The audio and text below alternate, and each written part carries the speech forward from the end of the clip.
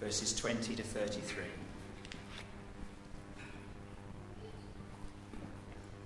Now there were some Greeks among those who went up to worship at the feast. They came to Philip, who was from Bethsaida in Galilee, with a request. "Sir," they said, "we would like to see Jesus." Philip went to tell Andrew, and Andrew and Philip in turn told Jesus. Jesus replied, "The hour has come for the Son of Man to be glorified. I tell you the truth, unless a grain of wheat falls to the ground and dies, it remains only a single seed. But if it dies, it produces many seeds. Those who love their lives will lose them, while those who hate their lives in this world will keep them for eternal life. Whoever serves me must follow me, and where I am, my servant also will be. My Father will honour the one who serves me. Now my heart is troubled, and what shall I say? Father, save me from this hour. No, it was for this very reason I came to this hour. Father, glorify your name." Then a voice came from heaven. "I have glorified it, and will glorify it again." The crowd that was there and heard it said it had thundered. Others said an angel had spoken to him. Jesus said, "This voice was for your benefit, not mine. Now is the time for judgment on this world. Now the prince of this world will be driven out. But I, when I am lifted up from the earth, will draw all people to myself." He said this to show the kind of death he was going to die.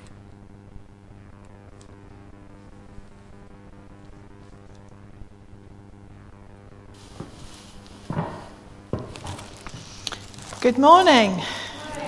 Isn't it absolutely fantastic to be able to gather and worship?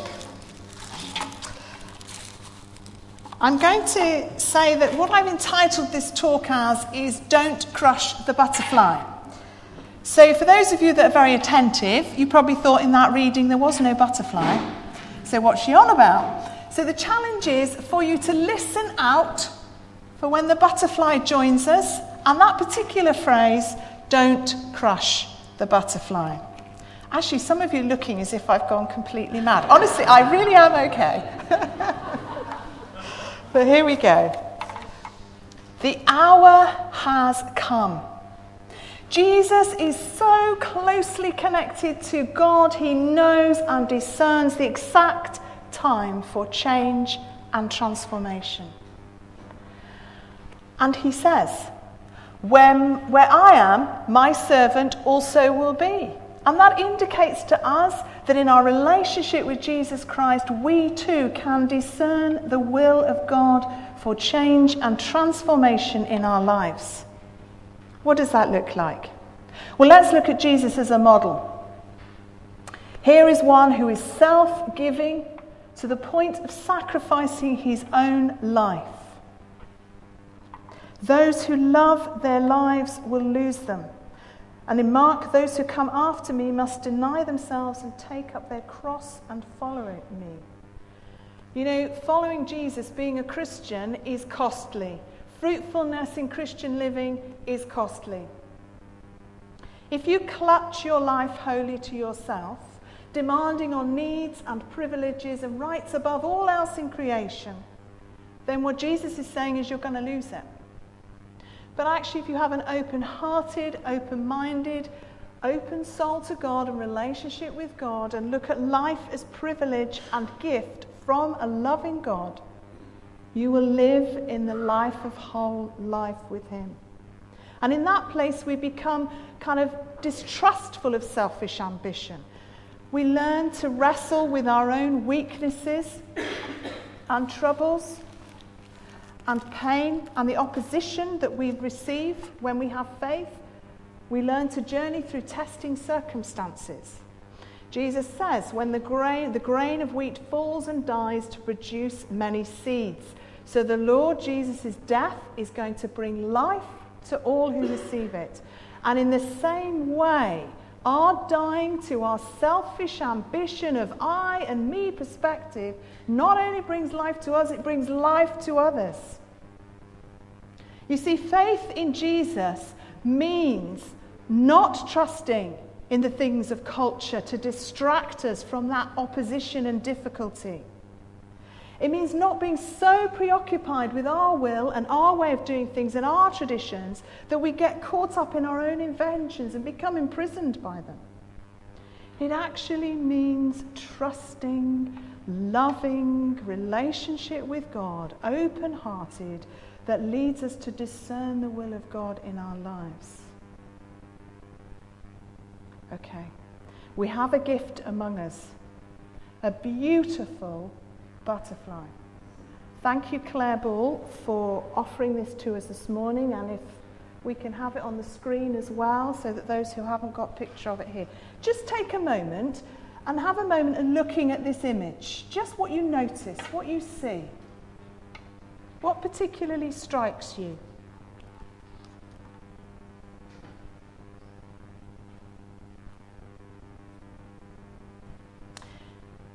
As we look upon its fragility, its beauty, its colour, its vibrancy, its texture, its symmetry, I'd like to suggest that it is like an image, a metaphor of whole life.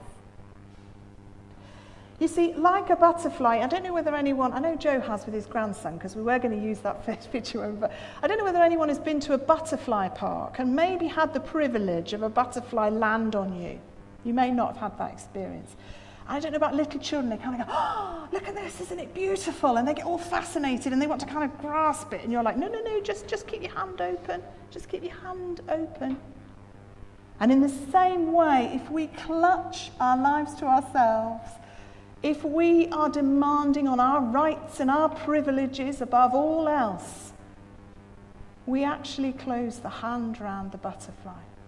We suffocate it, we crush its wings, and its fragility means that it cannot fly. But if we hold our hand open in a self-giving love, in our relationship with Jesus Christ, look how free that butterfly is. And one of the things is how the butterfly flies from one flower to another and is part of the whole recreation of life through pollination. Jesus is saying, don't crush the butterfly, the life, the whole life I have given you, through your desire to be selfish, I, me perspective. Don't crush it. I was recently on a day conference with a speaker, Margaret Silf. Claire was with me. It was written 2 books, Hidden Wings and Born to Fly. There's just one thing I want to draw on this morning. She was talking about the caterpillar to the chrysalis to the butterfly phase. I don't know whether you knew, but caterpillars, the eggs are laid on particular vegetation to the DNA of that caterpillar. And when the caterpillar comes out, it eats and eats and eats, consumes and consumes and consumes, called a pest by those of us that are gardeners sometimes. And comes a moment, for some reason in nature, the caterpillar knows that's the moment to no longer eat, but to move into the chrysalis phase. And she was explaining to us how the juvenile hormones saturate that caterpillar so that it disintegrates into a mush and a mess and chaos within the chrysalis. And there are what are called imaginal cells, and those cells come awake. They're like a different character to the DNA of the caterpillar, and they come awake and alive. And they form this beautiful butterfly. And that in the struggle of getting out of the chrysalis, the blood reaches the wings of the butterfly so that it is strengthened and in all beauty can then release from the chrysalis and fly. And she was telling us about how if you interrupt with that process, the butterfly will die. The struggle is essential to the blood reaching the wings. And I thought, what a metaphor, what an image for us. Because as we lose our selfish self-centeredness, as disintegration of that self-centeredness occurs, there is suffering and pain in that. But there is that beautiful imaginal self, that eternal life that God has created, original creation within us, that is coming to life out of that chaos, out of that mess, out of that suffering. In the disintegration of suffering and self is born the hope and the joy and the amazing reality of resurrection life. Amen? We might like to bring the words of a modern Christian song by, Lizzie will correct me if I've got the name of this wrong, Rhett Walker Band. Good, I got it right, fantastic. So these are the words. You can find it on Spotify, for those who use Spotify. I surrender everything I am. Just think about those words. I surrender everything I am. I surrender my heart into your hands. My hope, my Lord, my life is yours. I surrender.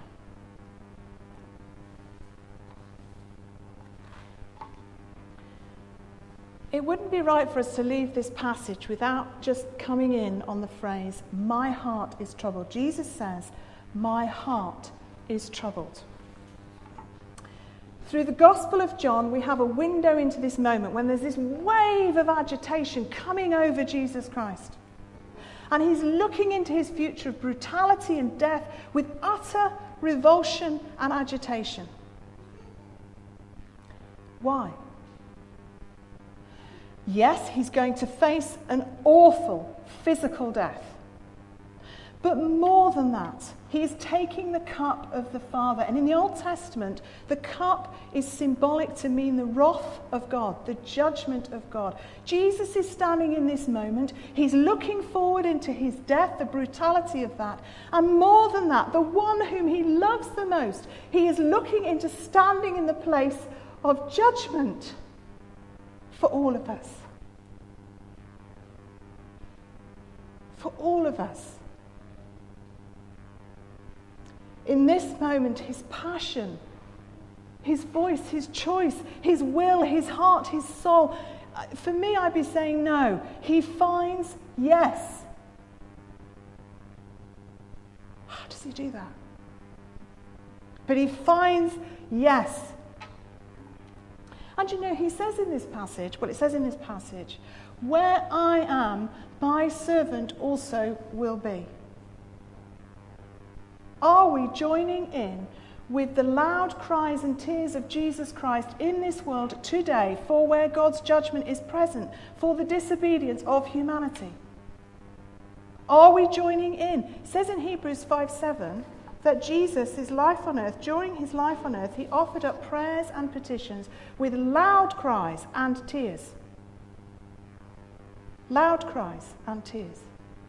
Are we joining in with his prayer, saying, Father, forgive them. Forgive us our greed. Forgive us the way we damage our planet. Forgive us the way we exclude the poor. Forgive us the way we oppress and marginalize those in the weaker place. Forgive us our war. Forgive us our famine. Forgive us, Lord. Are we together in that prayer with Jesus Christ at this time on Passion Sunday? Are we there? I have to say that at times I'm not. I have to say there are times I've really turned off. And while I've been preparing for this morning, I've been turned back on. And from this agonized place, the deep call from Jesus, Father, glorify your name. Surely there is no greater prayer in our world this day, for surely our only hope of healing and restoration is if God's glory is evident and proclaimed. And comes back that thundering angelic voice, I have glorified it and I will glorify it again. God approves. This is God's commitment to reveal his character, his holiness, his love, his compassion, his whole revelation of who God is through Jesus Christ here in this moment. And because Jesus says, where I am, my servant also will be, all of us who choose to relate and trust and have relationship with Jesus Christ, through us, God is choosing to make himself known to the world. That is incredible.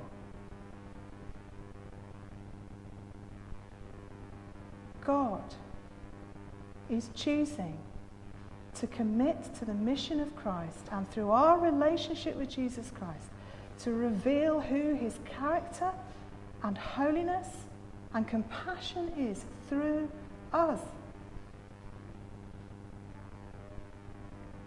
So that all people come to God. This is the butterfly not to crush. This is resurrection life in us. This is life bringing life to others, like the butterfly that moves from flower to flower. This is the kingdom at work. This is life, whole life. Do not crush it. Do not control it through our traditions and our terrible ways of owning and insisting on me and my view, my choice, my life, my body, my way. This is discern the will of God through us in his compassion for his world. Are we joining in? Are we in the prayer of tears for this world we are part of? Are we seeking the will of God in our lives so that through the mission he calls you and I to, God is glorified? Where I am, my servant also will be.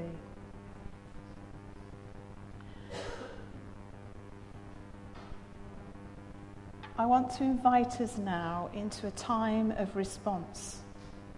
And we're going to use a song, Father, we love you. But for those, I just want to invite you to, if you want to sit, if you want to kneel, if you want to stand and jump, if you want to turn and look out of the windows and the doors towards the world outside, if you just want to quietly meditate on the image that you have in front of you and respond, then please use this time to do that, to respond to God. And then I will lead us in some prayers. So if I could ask Julian and folks, if that's all right with you, to come, and we're just going to start with a moment of silence. And I'll just nod at Julian when we're going to sing. So sometimes silence is hard to enter into, so I want to invite us just to rest our bodies in an upright position. And if you're finding it difficult with distractions, just listen to your breathing of in and out. And just gently come into a restful place. Be confident that the Spirit of God among us is willing and ready to speak to you deeply within your heart. Be confident and wait on that word. So we just take a moment now for a time of silence.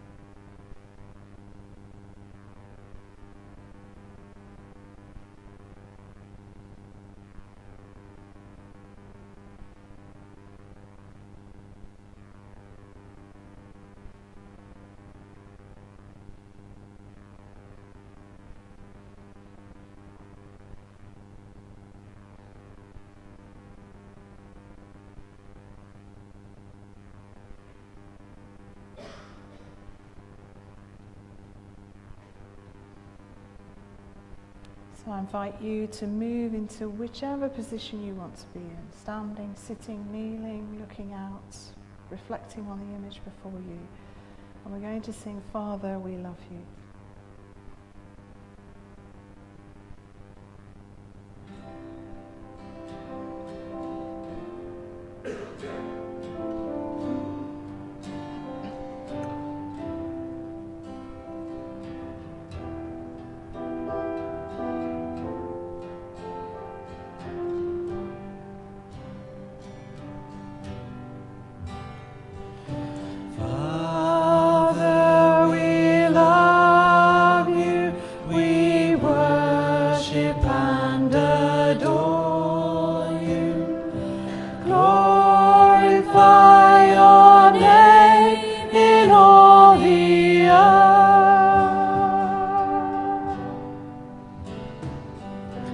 Glorify your name.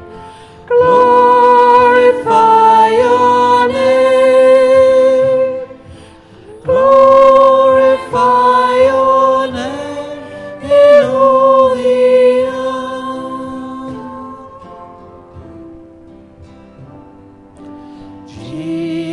Jesus, we love you.